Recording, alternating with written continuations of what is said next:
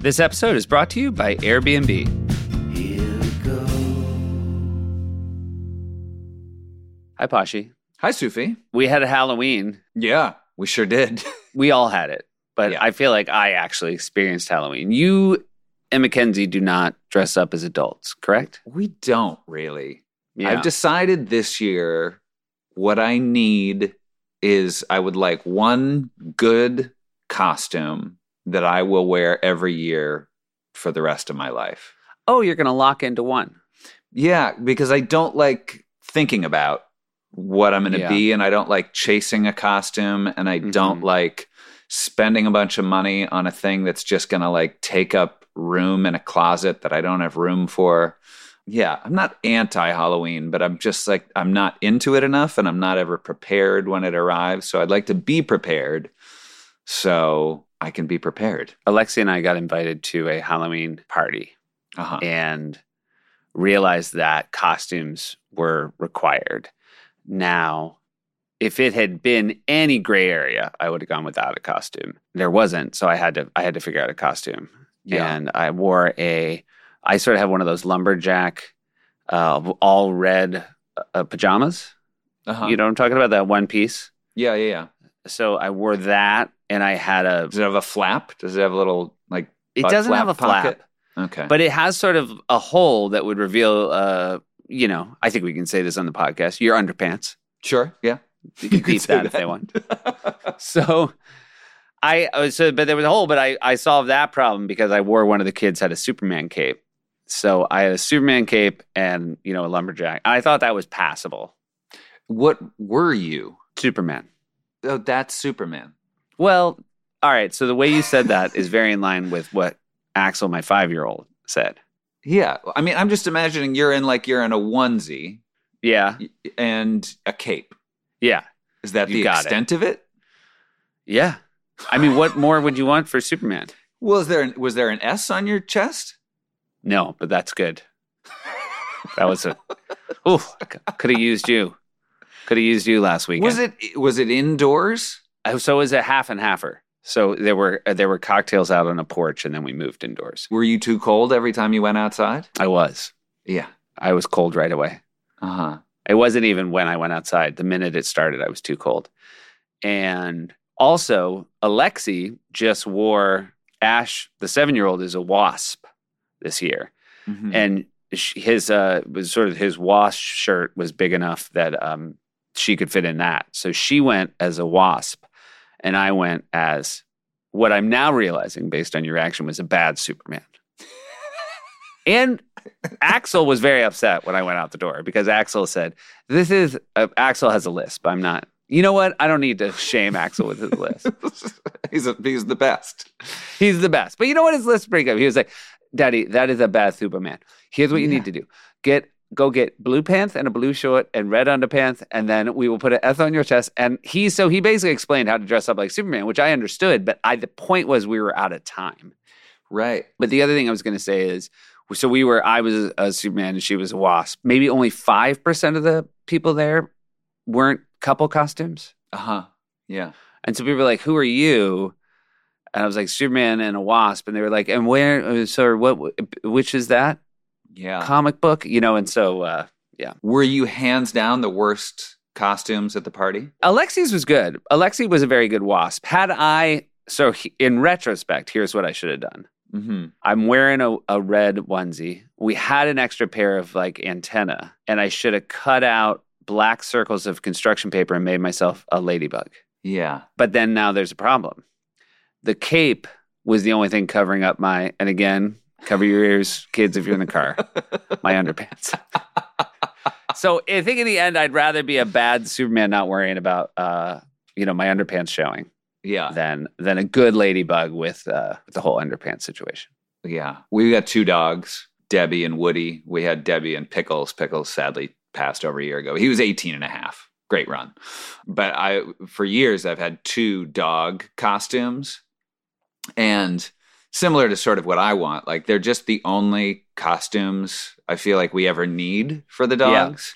Yeah. And so I gotta get those cleaned up. But they're great. The dogs are so adorable when they're in those costumes. There's a jack-o'-lantern And then there's a dinosaur that has a caveman on the back because Pickles and now Woody are creationists. And they think that the cavemen and dinosaurs lived at the same time. Yes, they've always been hardcore creationists. Frisbee, we've dressed up a few times. One year, Frisbee was a giraffe that bit me. Another year, she was a pumpkin that bit me. Seth's dog, Frisbee, she's very sweet, but when she bites, she snaps so fast. Yeah, she's part rattlesnake. It feels like a rattlesnake bite. Also, Frisbee, and this is true of a lot of Italian greyhounds, as they get older, they lose their teeth. And Frisbee now has very few teeth left, but I feel like she knows exactly where they are. I think if she bit the way she used to, you would get a lot more gum action. But I think she's like tilting her head the other way because she's like, if I'm going to snap, I'm going to make it count. I also feel like your kids are the only people in the world who aren't afraid of being bit by her, but she will bite them, but they just sort of like laugh at it. They're like, what are you doing? Yeah. Whereas like mom and dad and me, we all like leap back as if we have been just bit by a rattlesnake because it's so shocking how fast she moves. But your kids are just, they blow it off. I also think if you asked any of my kids, do you have a dog? They would say no. I don't even think they think of her as a dog. We had her first, so they have no ownership over her. I think they just are constantly like, what? Yeah. All right. Yeah. I guess you realized after this is bad company and you should have kids. Speaking of good company. Oh, yeah. This gentleman, Nick Offerman, who I was lucky enough to know a little bit in New York before he played Ron Swanson, one of the great performances in television sitcom history. And I sort of know him to be everything you would hope him to be. He's a genuine person. He's an outdoorsman. He's somebody who is a firm believer in the value of work and the value of Mother Nature. And I just love talking to him. Yeah, his voice is so unique and soothing. His vocabulary is a little bit elevated. I fully intend to go down the Nick Offerman audiobook rabbit hole because it's listening to him is a good way to spend your time. And if you're on the fence, if you're listening to us right now and thinking, how good could his voice be? Good news, you're about to hear it. But first, you have to hear a voice that might be a little bit better. It belongs to Jeff Tweedy. Family trips with the Myers brothers. Family trips with the Myers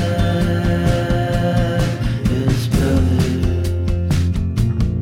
Here we go. Yes. Hey. Hello, Nicholas. Hello. How are you? I'm good. Nice to see you fellas. Nice to see you too. Good morning. How often have you crossed paths with my brother, Nick? Have you done that often over the years? I don't know. I'm not sure. I feel like we've perhaps never met because I didn't know. You guys aren't twins, are you? No. No, I'm 2 years younger, but I'm 2 inches taller and I think a little bit stronger. Yeah. You look more vibrant. Although I do need glasses to see you here. So Josh is by far the outdoorsier, more Nick Offerman-y of the two Myers brothers. I'll take that as a compliment. As you should. No, as well you should. And I do too, even though, I don't know. I wish my little brother was here. He's 7 years younger, and he's kind of the king of the family. But I'll just tell you about him. And you can record it, and then people can listen to it. It's almost like if podcasts hadn't been invented, you just did it. If I read the email correctly. So you have two sisters and a brother. That's right. I'm 53. I have an older sister, Lori, who's 54. My little sister, Carrie, is 5 years younger, so like 48. And then Matt is 7 years younger, so about 46. So there was a gap there between the older two and the younger two. There was, yeah. Mom and Dad, they got married early. They grew up on farms a few miles from each other. And so their high school was our junior high. So we go pretty deep in Manuka, Illinois. They had Lori and I, and when it looked like we weren't going to burn the house down, then they had a couple more. Oh, that's good. Did you maintain a closeness even with that age gap? Were you close with the top two, close to the bottom two? The whole gang is exceptionally close. We feel incredibly lucky. In fact, my three siblings live within a block of mom and dad. Wow. It's a very small town, although it's gotten much larger. When I was growing up, it was about 2,000 people. And now I think it's up to 12,000. The commuters of Chicago have reached our town, and it's no longer a sleepy sort of Mayberry feeling. And now it feels like a farm town that desperately wants a mall and suburbia. Yeah. Is there a train that you can take to get into the city from where you are? You have to go to Joliet to catch the train. Okay. If you got in your car in Manuka and drove to Chicago, how long would that take you? Well, when I was growing up and we'd go to the Cubs game or go into town to see the Nutcracker at Christmas, it would take about 50 years to get to the city. And then when I went to college and then moved to Chicago and would go home to do my laundry, I discovered it actually only took 45 minutes. Which is, I mean, in Los Angeles, 45 minutes is a trip to the grocery store. Yeah. Yeah. We were similarly like an hour. We were like an hour from Boston growing up in New Hampshire. But those drives did feel like they were forever. In hindsight, it speaks, I think about it a lot. It speaks to the frugality of my parents and my farming family.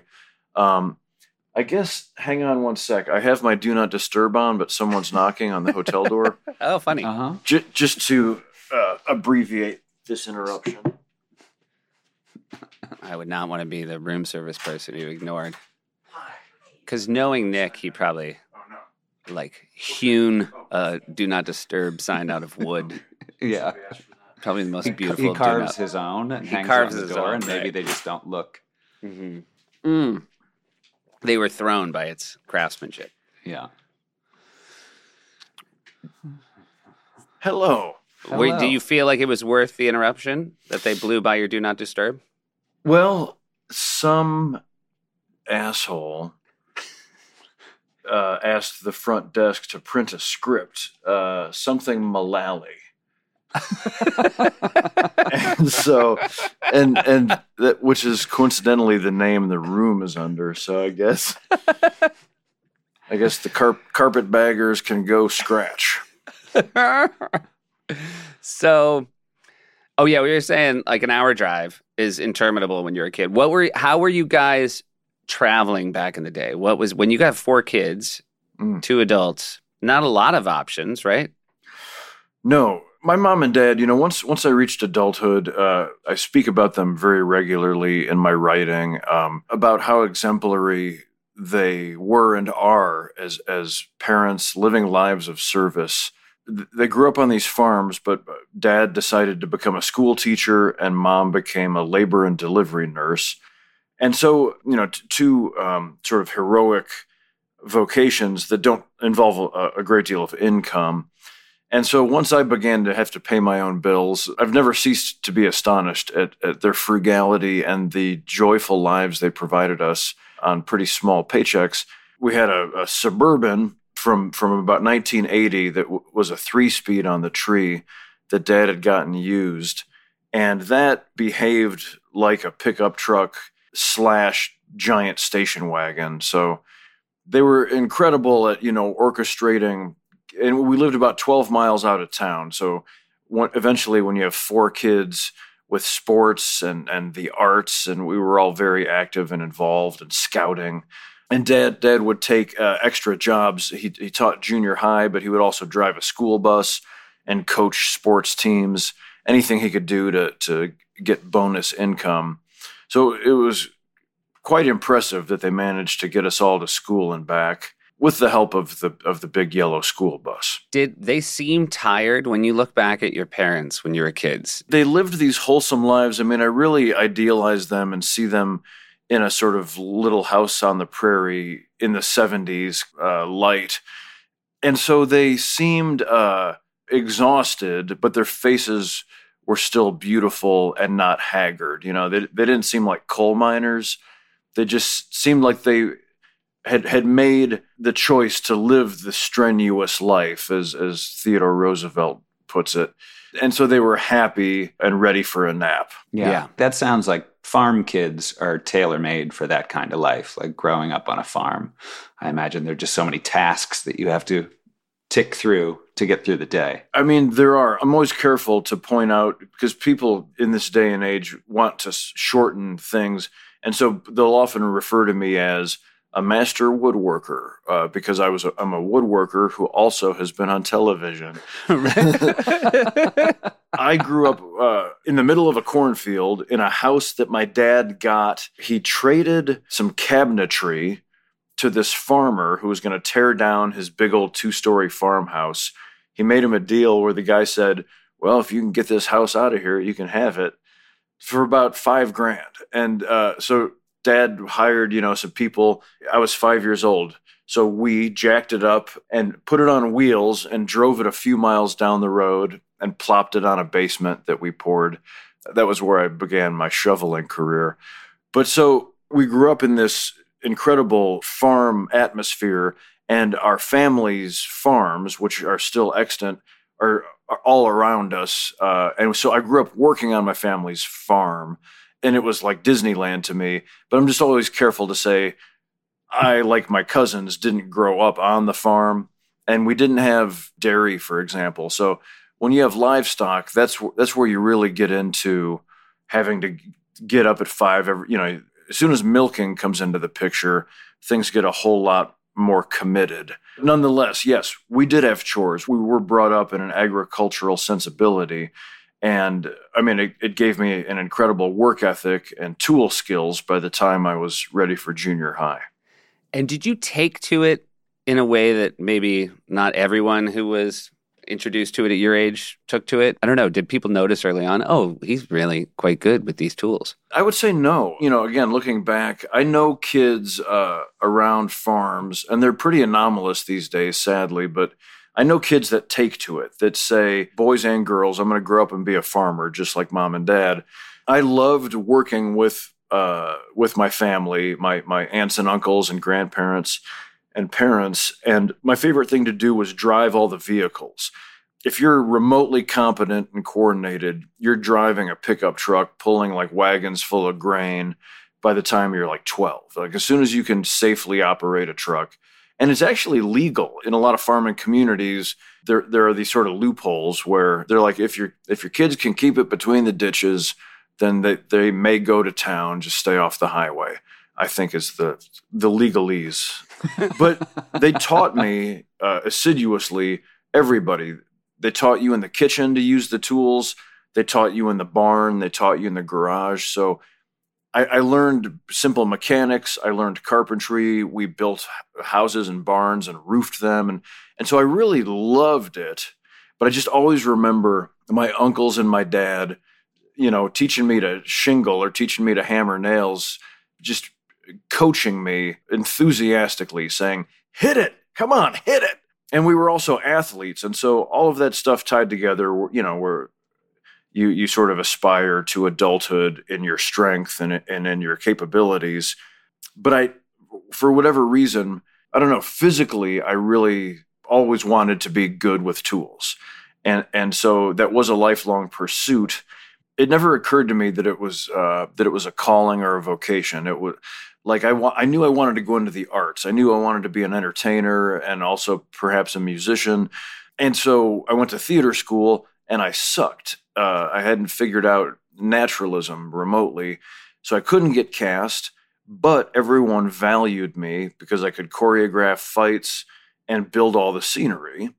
And so my tools, I said, well, all right, since you're not, for some reason, you're not casting me as Hamlet, I will happily build the parapet on which the ghost walks. And so I don't know, into my 20s, into my early adulthood, I came to really turn around and value, like, oh, thank goodness I have this work ethic and I can build things because it's paying my rent while I'm waiting to figure out what Ringo was talking about in that song. I am not good or handy But my father-in-law is very good in hand. He was a home builder for years. And I feel very lucky that my kids spend most of their summer around him because I can already tell they are more comfortable with a hammer, a handful of nails than I have ever been in my life. My father-in-law to be is also equally handy, like has fixed everything in his house. And it's strange, I think, now for both of us to look at our father and to be like, oh, he did not know what he was doing. He has a workroom, but it's like, he shouldn't have been doing anything down there. I don't want to be negative about Dad, so I will just say my wife's father-in-law is a fucking disaster with tools. He was. If she were here, I wonder if that is the trauma of us because every time Dad tried to do anything, like I remember, installing floors or something, it was just the rain of expletives. It made you think this is not something that people of our bloodline are meant to be doing. Well, it's interesting. I mean, to hear your initial description, I am empathetic because everybody has their calling, your dad is obviously good at some things. Sure. I don't know. I would always vote for a dad who's at least going to take a swing at putting in his own flooring. And even if it's flawed, which all of our work invariably is as human beings, I'm always rooting for people to try instead of dwell in the comfortable ignorance of consumerism where it's like, well, it'd be easier to just call somebody. It'd be easier to press a button on my rectangle, the plumber button, and let them come install the thing. Because I love to hear that. I love to hear that your kids are spending time with a handy grandfather because that's one of my own in the channels and readership that I have found myself with. That's the heart of the messaging I try to get across is I feel like it makes us better citizens and family members and neighbors if we just live a life where we learn to use a pocket knife or how to tie a knot and just be capable so that if and when the shit goes down, we can say, well, I know several knots. Yeah. And I'm great at waterproofing things or, whatever. Yeah. That respect the effort thing. One time where that was not the case is I remember my parents were on vacation. They left us in charge of the house. First time they left us in charge of the house. And I had a friend over and he was very upset. And he was upset about something his girlfriend did. And he punched his fist through the wall in our hallway upstairs, right next to my parents' bedroom. Brent Crouch. And he did that. And then he said, don't worry, I can fix it. I remember we had 2 days and he went and he bought paint and he bought some plaster. And I remember being thank God of all my friends who did this, it's a guy who can fix it. And then Nick, he did some stuff. And then after about an hour, he looked at me and said, I can't fix it. And so then my dad came home and I basically said, this happened.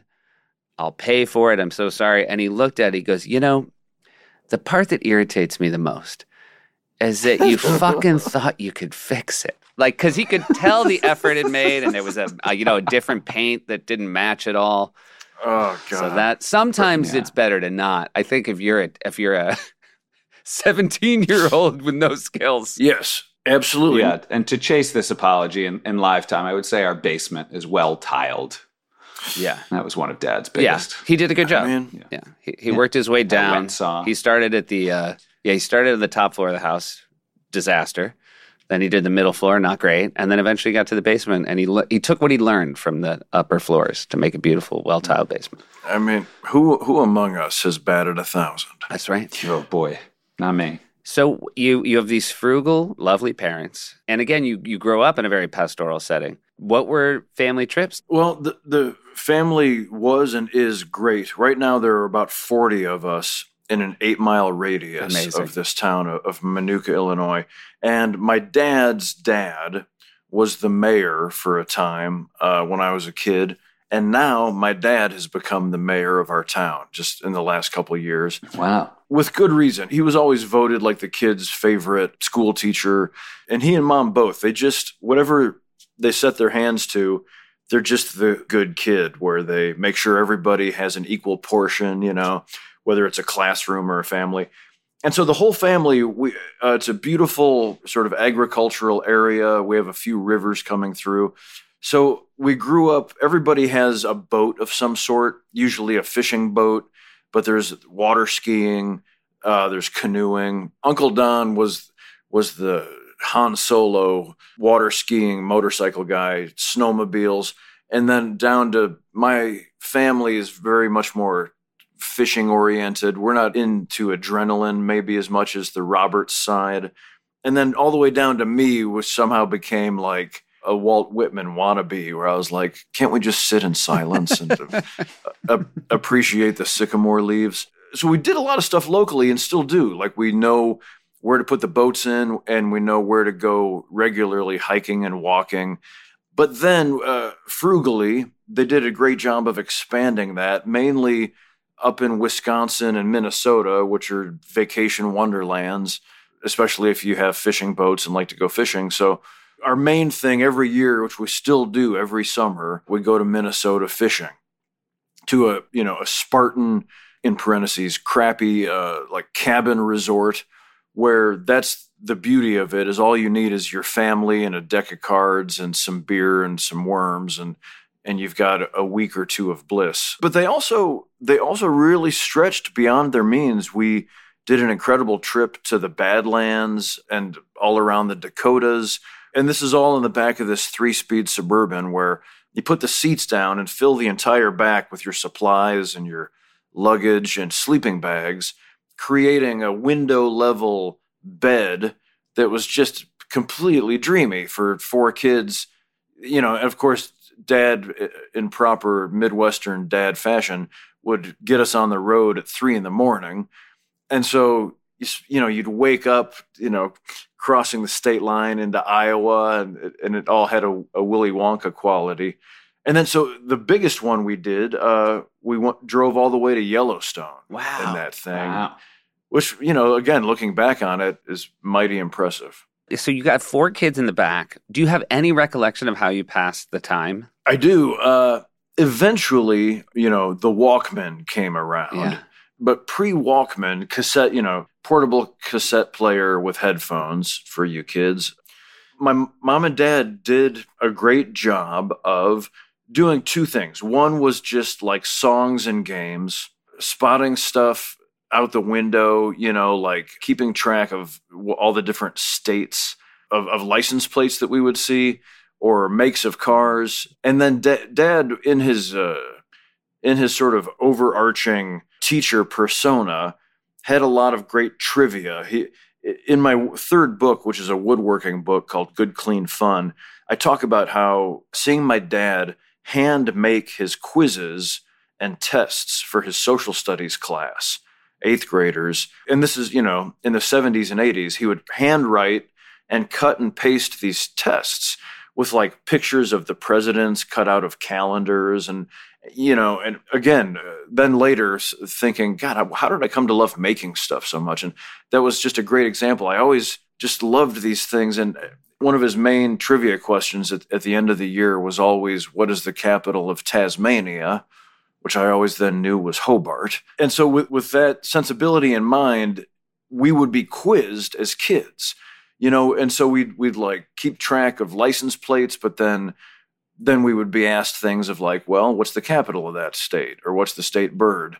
Things like that. And then much more specifically, we obsessively, and still are, but not to the same extent, we would know every statistic of every Chicago Cub on the field or on the bench. I mean, I really, this is old guy, pining for days gone by, but whatever our information delivery systems were finite in a way that I really miss. I never dreamed there would be things like Q War or Bop. These. That's a hit song. Bebop. Yeah. But I refuse to get on board with Sharon Poznansky with the Moneyball analytics for this reason. Yes. FIP. Dad could say, okay, who are the top 10 batting averages in the National League this week or whatever. And so they did a great job. I mean, I'm sure there was like, he kicked me, and you shut up, that kind of thing. But they did a really great job of keeping the caterwauling to a minimum and keeping us interested. Hey, we're going to take a quick break and hear from some of our sponsors. This episode of Family Trips is brought to you by Nissan. Posh, these days too many people have to settle for the next best thing, especially when it comes to choosing a car. Yeah, but at Nissan, there's a vehicle type for everyone, for every driver who wants more. Whether you want more adventure, more electric, more action, more guts, or more turbocharged excitement, Nissan is here to make sure you get it. Because Nissan is all about giving people a whole spectrum of thrills to choose from with a diverse lineup of vehicles. Sports cars to sedans to EVs, pickups, crossovers. With Nissan's diverse lineup, anyone can find something to help them reach their more. What are you looking for more of, Josh? I like a nice ride. I like a nice sound system. I like something that's comfortable. You like to have room to load up a bunch of gear, go somewhere, do an adventure. I do. I'm never happier than when I have sort of a full car, a roof rack on my car. Makes me happy. And all I need is a cup holder for an iced coffee. And Nissan can provide you with both of those things. So thanks again to Nissan for sponsoring this episode of Family Trips and for the reminder to find your more. Learn more at nissanusa.com. Hey, everybody, we're very excited. Josh and I are going to be going to Pittsburgh, Pennsylvania with our parents. We're going to stay at an Airbnb this time. And I can't wait, Josh. Just to be under the same roof with mom and dad is very exciting. Yeah, and in a roof that's not, our childhood roof. It's going to be fun to be in a house. And yeah, it is a good roof. And one of the things we do when we get together is we play Scrabble. There is going to be a Scrabble tournament. And that is one of the comforts of an Airbnb is you're going to have the room, the space to do the things you would do at home with the excitement of knowing when you walk outside you're in a different city. And also it's just nice to wake up and come down to the kitchen and make coffee. And as people wake up, they join you and you feel like you're at home. Yeah. If they don't understand the coffee machine, there's going to be trouble. But I'll handle the coffee. I'm up earlier than them. It's amazing how late mom and dad sleep these days. Yeah, that's true. They do sleep very late. So thanks to Airbnb. We're looking forward to doing that very special episode. Here we go. My dad would do a thing. Our dad would do this thing where we'd play Family Feud, and he would just make up a category. Like he wouldn't plan ahead. He would say, top 5 answers on the board, most popular name for dogs. Josh would go and he'd say Rex. And my dad would in real time decide where that landed or if it landed. He didn't have a list in his head ahead of time. He'd go, that's number 5. And then that's pretty fantastic. It was amazing to think that he could drive and sequence a Family Feud game in his head. Those were really, really fun to do. I mean, and it's bananas then that you became a highly intelligent improviser. Exactly. Alexi, to her credit, has come up with a very good shout out to my wife because I would have caved. The boys do not look at tablets in the car, and we do a lot of long car rides. And we were on a 3-hour car ride the other day, and they were miserable, and she would not cave. And they had it's sort of like not quite an Etch-a-Sketch because there was a pen where you could draw, and the kids had to draw something, and then she had to guess what it was.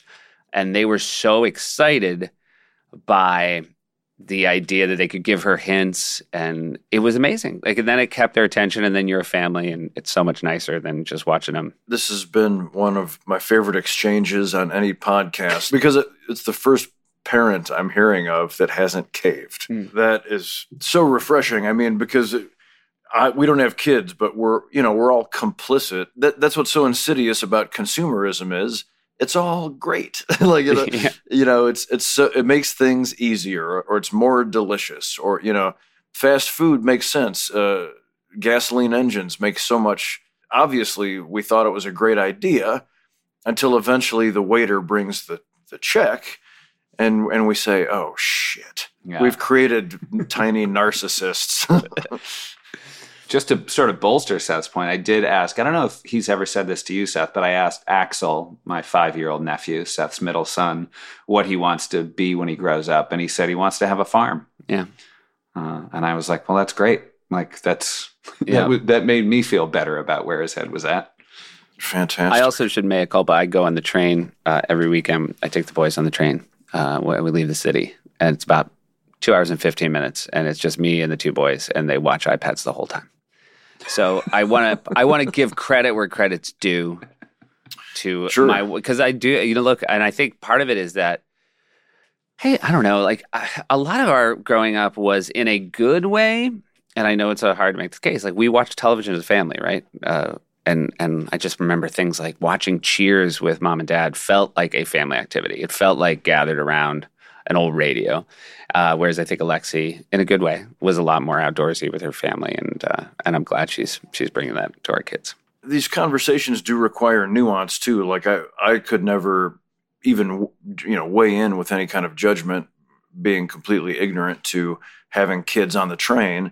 But it would be easy to pick apart parts of our childhoods as well. And I think ultimately we humans are doing our best to arc towards progress and evolution. And if that involves some Bob's Burgers episodes, then so be it. These sort of Spartan cabins in Minnesota, would you go to the same one every year? We owned one for many years, which wonderfully the janitor at my dad's junior high school somehow got the first one. He found some deal on some remote lake that you could barely get to because the road had just been put in, some gravel path. And we went there to stay with him and his wife to go for a fishing vacation. And a few doors down, this crappy little cabin was available, and we bought it for, I think like $6,000 or $16,000 or something. Wow. We kept it for many years until eventually the Department of Natural Resources needed to flood the lake. Still not exactly sure exactly what like political skullduggery brought this about. The lake was partly on a reservation. I should go back actually and find the biologist to explain to me why they had to dam the lake. The water level came up 30 or 40 feet. So our cabin is still there underwater now for a couple decades. But meanwhile, another friend of ours from 12 hours south in Illinois had bought this cabin resort. So we started going there, and we said, wait, we're doing a little better so we can afford the luxury of spilling out cash for this cabin. So we've only gone to 2 places the whole time. That's amazing. It is. It's a wonderful tradition. There's a lot to be said for the excitement of adventure and jetting off to Nepal, but there's also a lot to be said for the sense of tradition and getting into the same, just like playing Family Feud on a trip with your dad. Like it's something that is quantifiable, and we all know to relish it. And among all the things in any given year, my agents know you don't mess with this section of July because that's the fishing trip. So you still go, and how many Offermans is it now? Like how much of the extended family makes it? It's more on my mom's side, which is the Roberts family. Got it. But it's interesting. When we started, it was my mom's folks. They were the main farmers, and it's their offspring. So mom also had 3 siblings. And so that's all the farming side of the family that's still working. And so we all would go back then when it was grandma and grandpa and their 4 kids and their families. Now those 4 kids have all become the grandparents of their own branch. So each of them now have their own. One of them is in Indiana. One has a cabin in Wisconsin. And then my mom's sister and her family still come with us. So the factions have sort of split off, but we still manage to put up about 20 people every summer. Wow. Growing up, were all the Offerman kids equally excited to go up to Minnesota? I think so. There was one sibling, and I won't point them out, who was generally less pleased with the state of the world than the others. Yeah.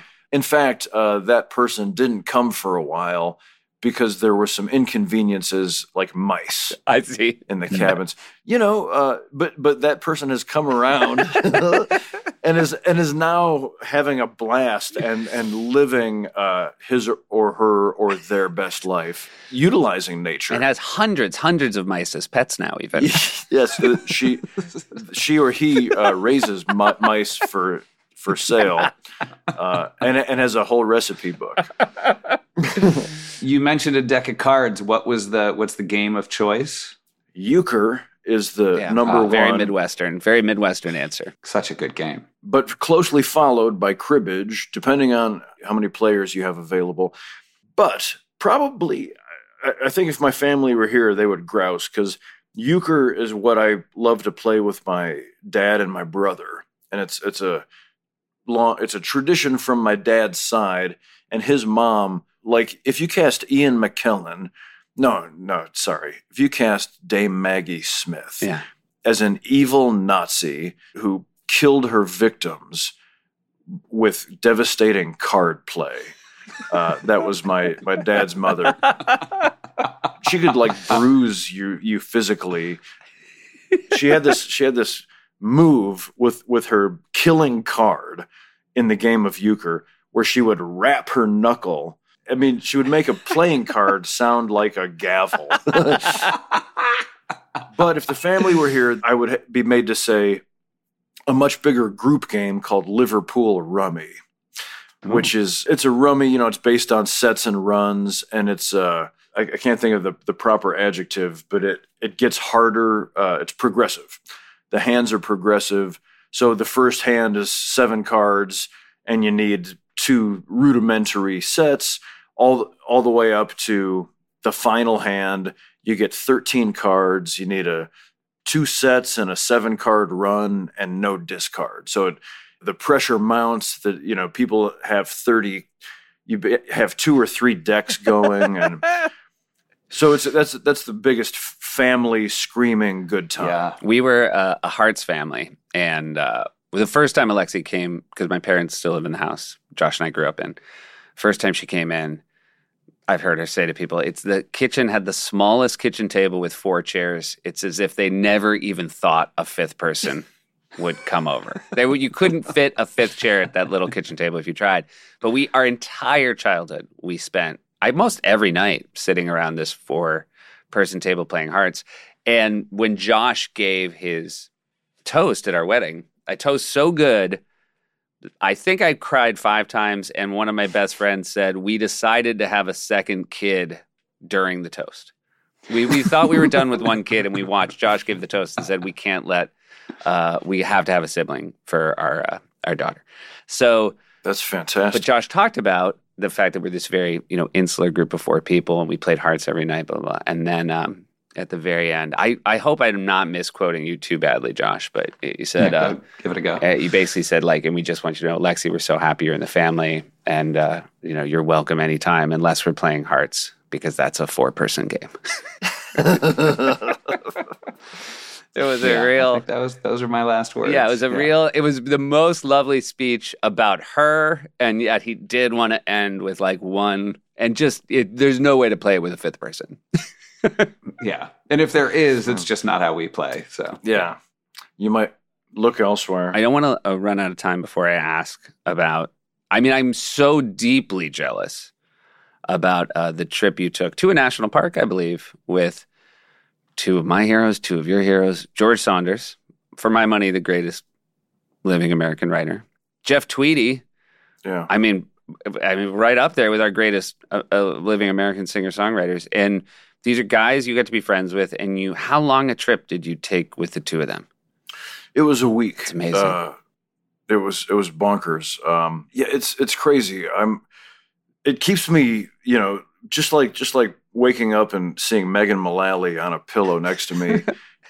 I mean, 23 years in, I still shake my head and just think, how is this happening? Well, whatever veil has been pulled down over her eyes, let me just tiptoe around and try to keep it down. And in a similar way, in 2014, Jeff and George and I all met each other separately in 3 disparate meetings. And to this day, we just formed this organic 3-way bromance. And I'm the youngest, and also, I own a mirror. So when I examined them and their works and their talents and their wisdom and their beauty, I say, you guys, thanks for like including me. Like, I feel like they're my big brothers driving a cool Firebird, playing Frank Zappa, and they're like, hey Nick, you want to go get ice cream? Hop in, and they insist that I belong in the troika, and I'm like, only if there's luggage to carry or a tire to change. But we took this trip that was, I mean, it's such a crazy life pinnacle to get to do something like that in all the hustle and bustle of all of our lives, that we managed to pull off this beautiful trip full of inspiration and high-flying conversations and collaborations, and also just total like pants shitting, falling down, middle-aged guy stuff. Where it's like, are they outdoorsy at the level that at the bar you've set? Well, again, people call me master woodworker. Yeah, but I love to be outdoors. But I'm no great outdoorsman. Like, I'm not a survivalist. I know things, like if it comes to it, just because I think it's prudent, I believe I can start a fire. But look, I won Celebrity Poker, right, on Bravo, and I know that doesn't make me a poker player, but you also, when I met you, you were making your own canoe. So when I sort of jump to conclusions about you being outdoorsy, right, I do have data points that I'm basing this okay, on. I'll take that. I'll take that. Touche. But so to answer your question, yes, they are both. George is one of these guys. I once taught a woodworking workshop at like a seminar thing, where Graydon Carter, the former editor of Vanity Fair, was there. Mm-hmm. I don't know him. I just met him at that, but he struck me as sort of a character from maybe a Wallace Stegner book, where I knew who he was, and I had been to a lot of Vanity Fair things. But he also then stepped up, and part of this workshop was I had slabs of maple, and if you wanted to, you could pick up a handsaw and cut off your slab, and then we made stools out of those slabs. And he was wearing, I don't know, like a 3-piece suit or something, and he loosened his tie and just got in his vest and his shirt sleeves. And I stood on 2 sawhorses in the slab to hold it from being rickety, while he muscularly sawed off the slab of maple. And I thought, this is what I think is a true Yankee. Somebody who has a house in the Hamptons or Kennebunkport or something, but can also not hesitate to step up and use a tool and get a bunch of sawdust in their hair. And George is not that, but when you think of the winner of the Man Booker Prize, or the celebrated Syracuse professor and New Yorker, luminary, one of our main bonding things was he grew up on the south side of Chicago, and he just could not be a more normal sweetheart. Like, he could go to anybody's family birthday thing, and you wouldn't even know he was there. But then the next day, your aunt would be like, who was George? He was so nice. He taught Bill another way to tie his work boots, or like, he's an incredibly subdued wizard. And so he also, if you've read all of his nonfiction, when he was writing, he went to the Colorado School of Mines because he hadn't figured out how to be the writer he wanted to be yet. And so then he started writing like technical journalism, and he spent time in South America going to visit like mines or power lines, just different like utility. He was working for some big company, writing up boring, dry stuff. And so he has stories where he like got sick because he was swimming in a river in like Guatemala and discovered later that it was full of monkey shit. And so George is low key. He has a great piece. These are all in his, I think, book of essays, Brain Dead Megaphone. He has a piece where he was writing about the homeless problem, but specifically in Fresno. And he goes and just lives in this homeless camp under an overpass for, a weekend or a week. So George keeps himself completely under a bushel, light-wise, but I think he is as tough as anybody. Like, I think he could go be like a wartime journalist. Right. Without needing to go to the store. And then Jeff, at the same time, again, a beautiful poet, like just singing with such talent and courage and depth of thought, is also just a cool, badass, like Southern Illinois, the son of a railroad worker, you know? And so in my book, I talk about one time Jeff slipped on a rock and took a hard fall. You know, we all were like, oh no, the rock star is hurt. We're going to have to carry him out. And he laid there. I mean, and I was right behind him, so I had the best seat to see it. Heading down wet rocks. We had been hiking for like 9 hours. It could have been any of us. It was very treacherous.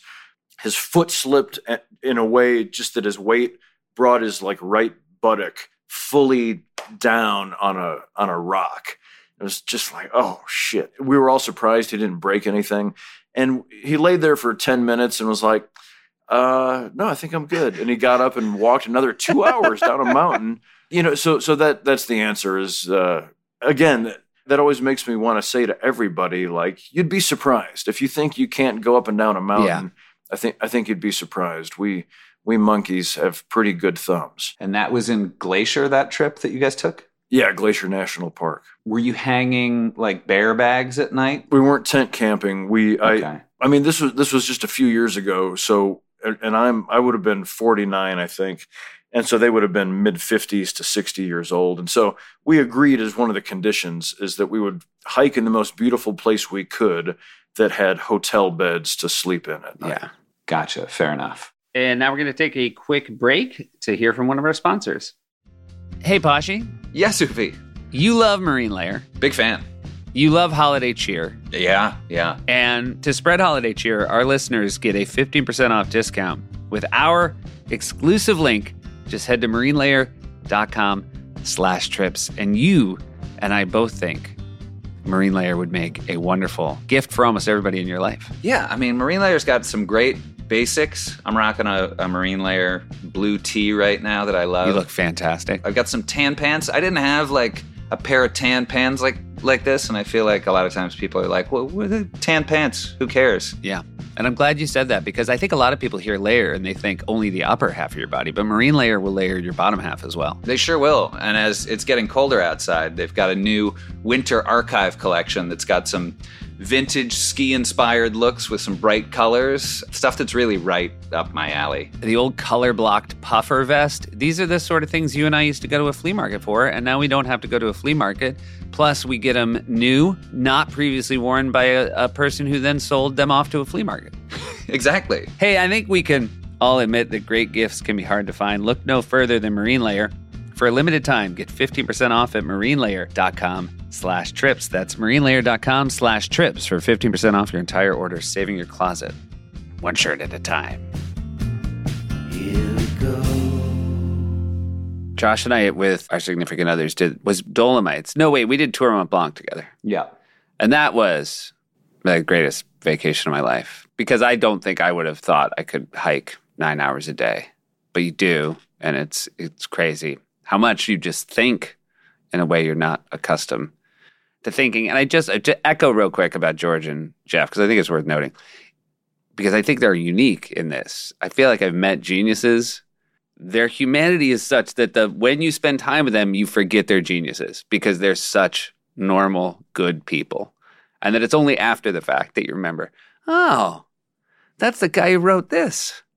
That was the guy who wrote that. And it's just, I'm very jealous. I can't imagine two better people to be in that circumstance with. I agree wholeheartedly, and that's exactly why I'm minding my manners so they'll let me keep riding to the ice cream shop.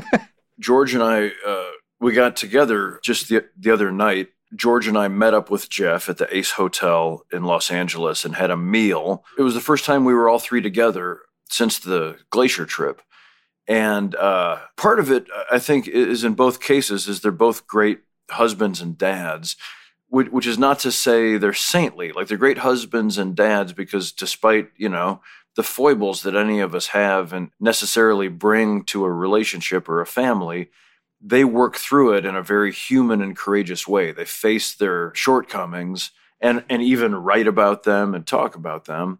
And so it was so wonderful to be together again. And then George and I were both being very COVID safe for a variety of reasons.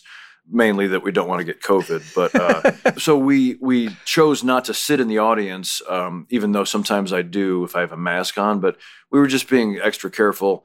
And so Jeff's road manager, the heroic Eric Frankhauser, we said we were just going to stand off stage.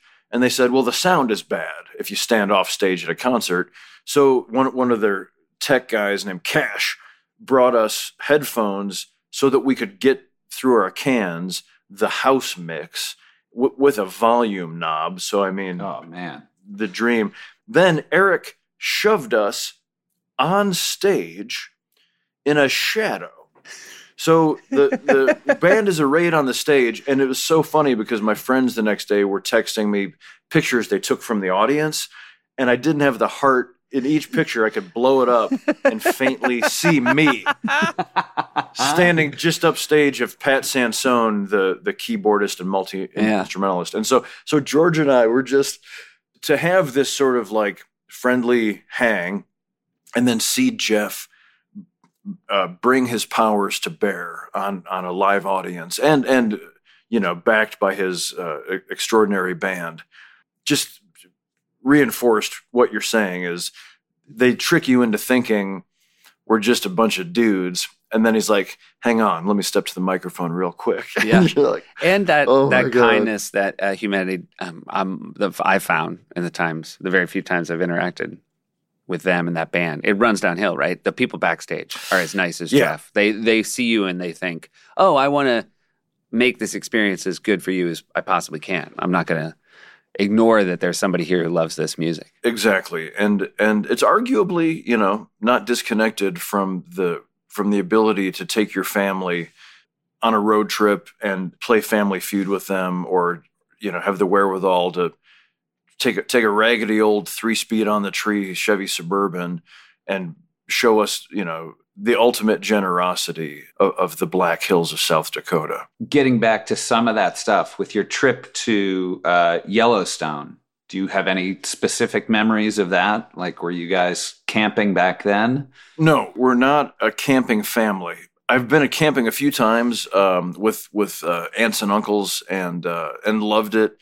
And frankly, camping is kind of like golf for me in that I think I would have a great time doing plenty of it, but I've been such a workaholic my whole life. In fact, that glacier trip was also stood out to me because it was the first time at age 49 or 50 that I said, oh, I can give myself the gift of a week of hiking in a national park.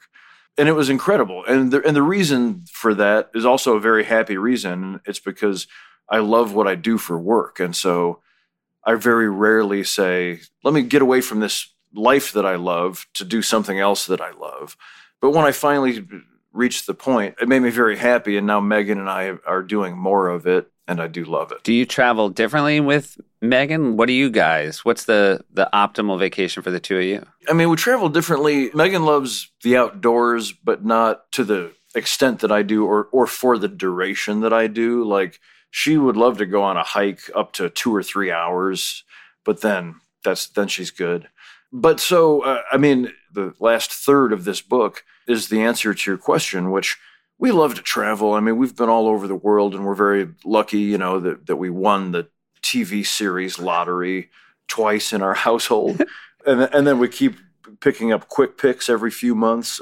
And so, we've been to Paris, and we love it all over the UK and Ireland, and but we've also just been all over the world to many places. But in the pandemic, I was so charmed that Megan had the idea, with an eye towards pleasing her man.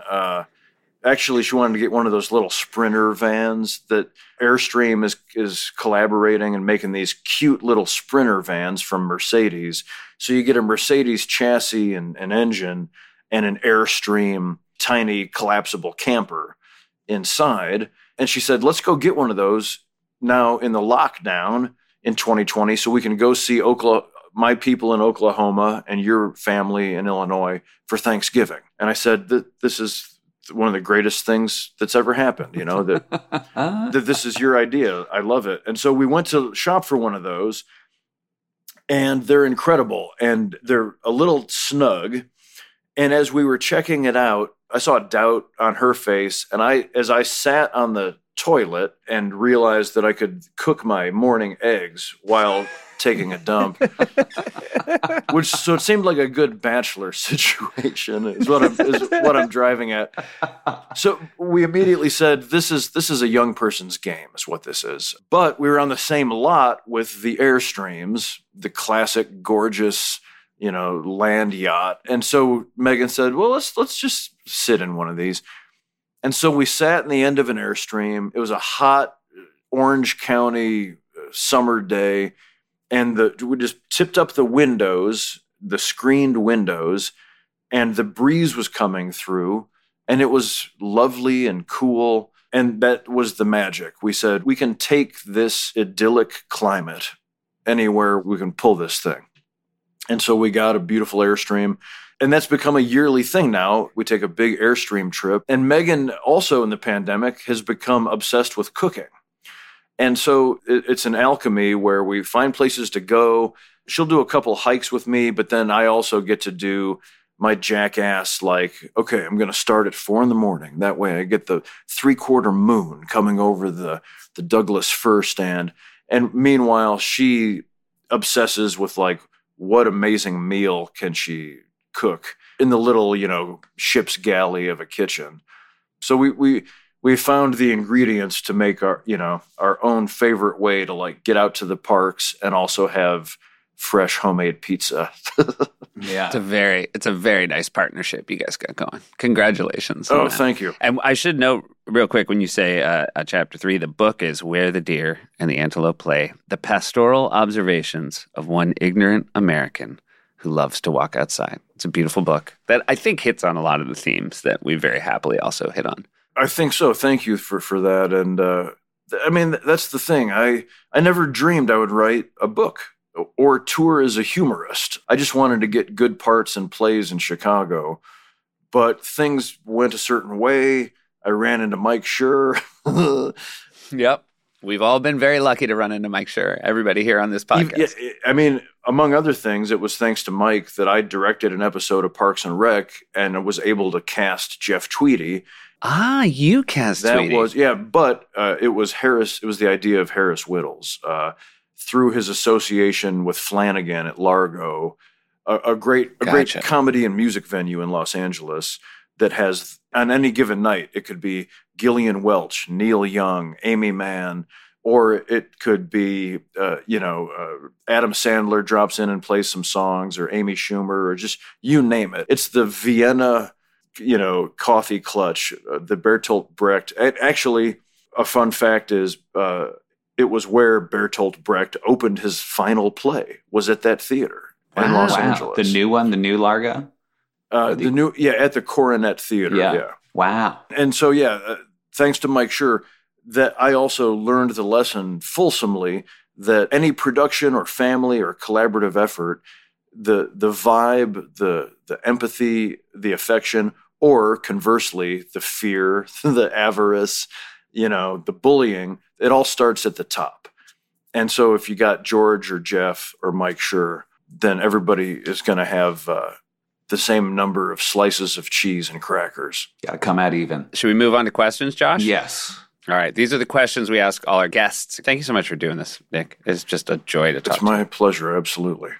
All right, here we go. You can only pick one of these. Is your ideal vacation relaxing, adventurous, or educational? God damn you. Educational. All right, very good. That's a good answer. What is your favorite means of transportation? Train, plane, automobile, boat, bike, on foot? Canoe.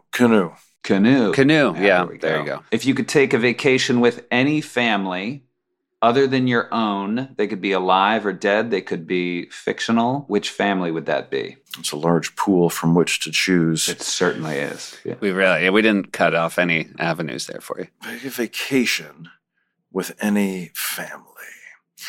They're much on my mind, so I'll say the Tweedies, because they're specifically, I as Jeff and Susie, his heroic wife, but their two sons are two of the most beautiful young men I've ever come across. As as scions of a rock and roll family. They're impossibilities. They know more about Chicago school board politics than I know about the back of my hand. We saw Jeff once. I can't remember if it was one or both of his sons, but when Josh and I went to see Book of Mormon, we saw Jeff coming out with his kids. And I remember I didn't have kids yet, thinking now that's the life. You bring your kids to a Trey and Matt musical in New York City, and you know it's going to be that hard laughs, and you can't believe your dad's the one who brought you. That's it right there. If you had to be stranded on a desert island with one member of your family, who would it be? I mean, I resent that question. I guess my brother, because I think he probably has the most meat on him. Okay. Okay. We won't take it. No follow-ups. We're not allowed to ask follow-ups. I want to throw a new one into the mix here just because I've thought of it. But what's a trip you've always wanted to take? There are many, but I'll say one of these like 2-week canoeing portage trips up in the Boundary Waters. I daydream about backpacking, about doing the Pacific Crest Trail or the Appalachian Trail, but I think 2 weeks in a canoe, packing all of your stuff, might have to scratch that itch for me. I don't know if I'll ever have the 4 or 5 months to get all the way up the East Coast. Yeah. We did a week in the Boundary Water, me and my college friends, a couple years after college, and it was a trip to remember. And I'm still very close with all the mosquitoes I met. We stay in touch. And I want my pronunciation on this right. It's Manuka, Illinois? Yes. Like all things, when I was a kid, there was a fight song that involved the lyric, ooh, ah, Manuka. And so I think that's what mainly formed mine. Because we're Illinoisans and there's a lot of schwa at work, people sometimes argue that it's Manuka. Mm-hmm. And some young people there have taken to calling it the Nook, which, as you can imagine, upsets me. Yeah. And so I'm not willing to go to, who am I to say which is right? I don't know. But I say you just know the Nook is wrong. That's correct. Would you recommend Manuka as a vacation destination? Absolutely not. Okay. No. That's fair. And then Seth has our final question. I feel like it's crazy to even ask it. Have you been to the Grand Canyon? I have been, I think 3 times, which is funny that that's the one in Arizona, right? The big one? Yeah, famous. It's like extra, what's the word for extra good? Great. Grand. It's the Grand Canyon. Yes, I first went there with my brother. No, yes, I have been there 3 times. The reason it took me a second is because the first time I was on acid. Okay. With my good friend Mike when we road tripped from LA to Chicago. And then I drove, when I helped my brother move from Manuka to LA, which he has since rescinded. We stopped there, and then Megan and I went. But I've never been down in it, and that could also be one of my answers for what's the trip I'd like to take, would be one of those boating trips down the Colorado River. There's a wonderful book I read recently called The Emerald Mile. I can't think of the writer's name, but it's a wonderful, ripping good yarn about some guys boating down the Colorado. All right. The follow-up to that question was, is it worth it, the Grand Canyon? Sure, absolutely. Yeah, nothing like it. I will say, I'm not dying to go, but if I went, I feel like on acid might be the tipping point. Sure, I mean, it was pretty swell. I mean, the way Megan and I do things like the Grand Canyon or, any national park is, first and foremost, we just take the peak 2 or 3 months and throw them in the garbage. Just don't go when you're just going to sit in line in your car trying to get into Yellowstone. But then also, so for example, the Grand Canyon, I mean, the whole Flagstaff area is higher altitude. Hometown of Ted Danson, by the way. He grew up the son of like biologists, which stands to reason, both his height and his demeanor. Yeah. It's a beautiful place to wear flannel, and you don't think of that when you think of Arizona. But if you go there when it's a little chilly, that's the way I would try and do it. Then there's nothing sweltering about if you want to hike partway down or all the way down. Thumbs up to the Grand Canyon. Well, I believe you're, Ron Swanson, your great character, Ron Swanson, maybe had the quote about the Grand Canyon. Well, I would argue he had one of the two great quotes, which was, I'm not good at recalling Ron Swanson quotes, but I think this one is, crying is only acceptable, or I've only cried. You're doing great. I don't know why you're being so hard on yourself. This is almost word for word. Only acceptable. In two places. Funerals and the Grand Canyon. Is that it? There you go. And what's the other great quote? Are you going to do as good with it? Yeah. Chris Pratt and Aubrey, April and Andy go to the Grand Canyon, and they do like an overnight jaunt. And it was similarly, they came up with it in the writer's room. It was all a last minute thing where they were like, fuck it, let's take this, let's go to the Grand Canyon. Like, let's leave right now and take 2 cameras and just shoot this little thing. So they kind of did. And they're there, and it's like the sun's coming up and it's incredible. And it's April and Andy, who we love so much, the cutest puppies ever on TV. And they turn to the camera, the Office talking head style. And they're in awe of the Grand Canyon. And Chris Pratt says, "Where are the big faces?"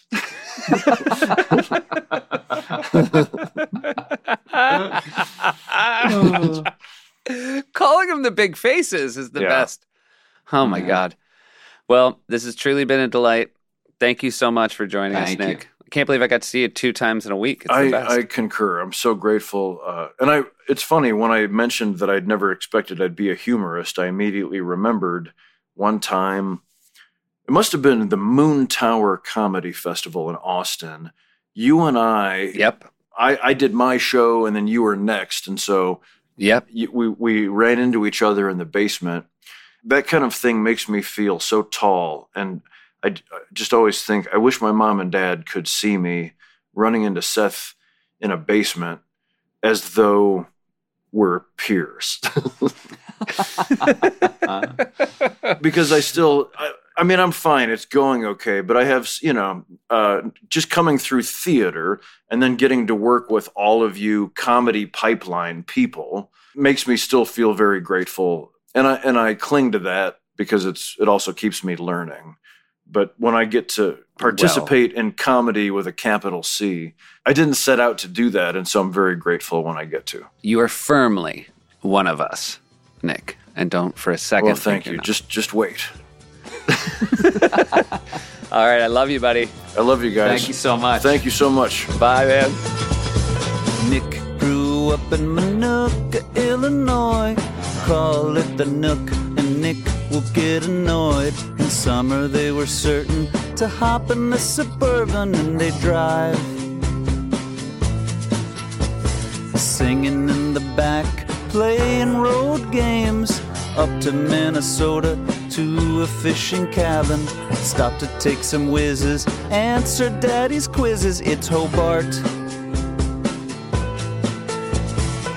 Hey, was that thunder? What's that sound? Granny knuckle cracking that euchre kill card down.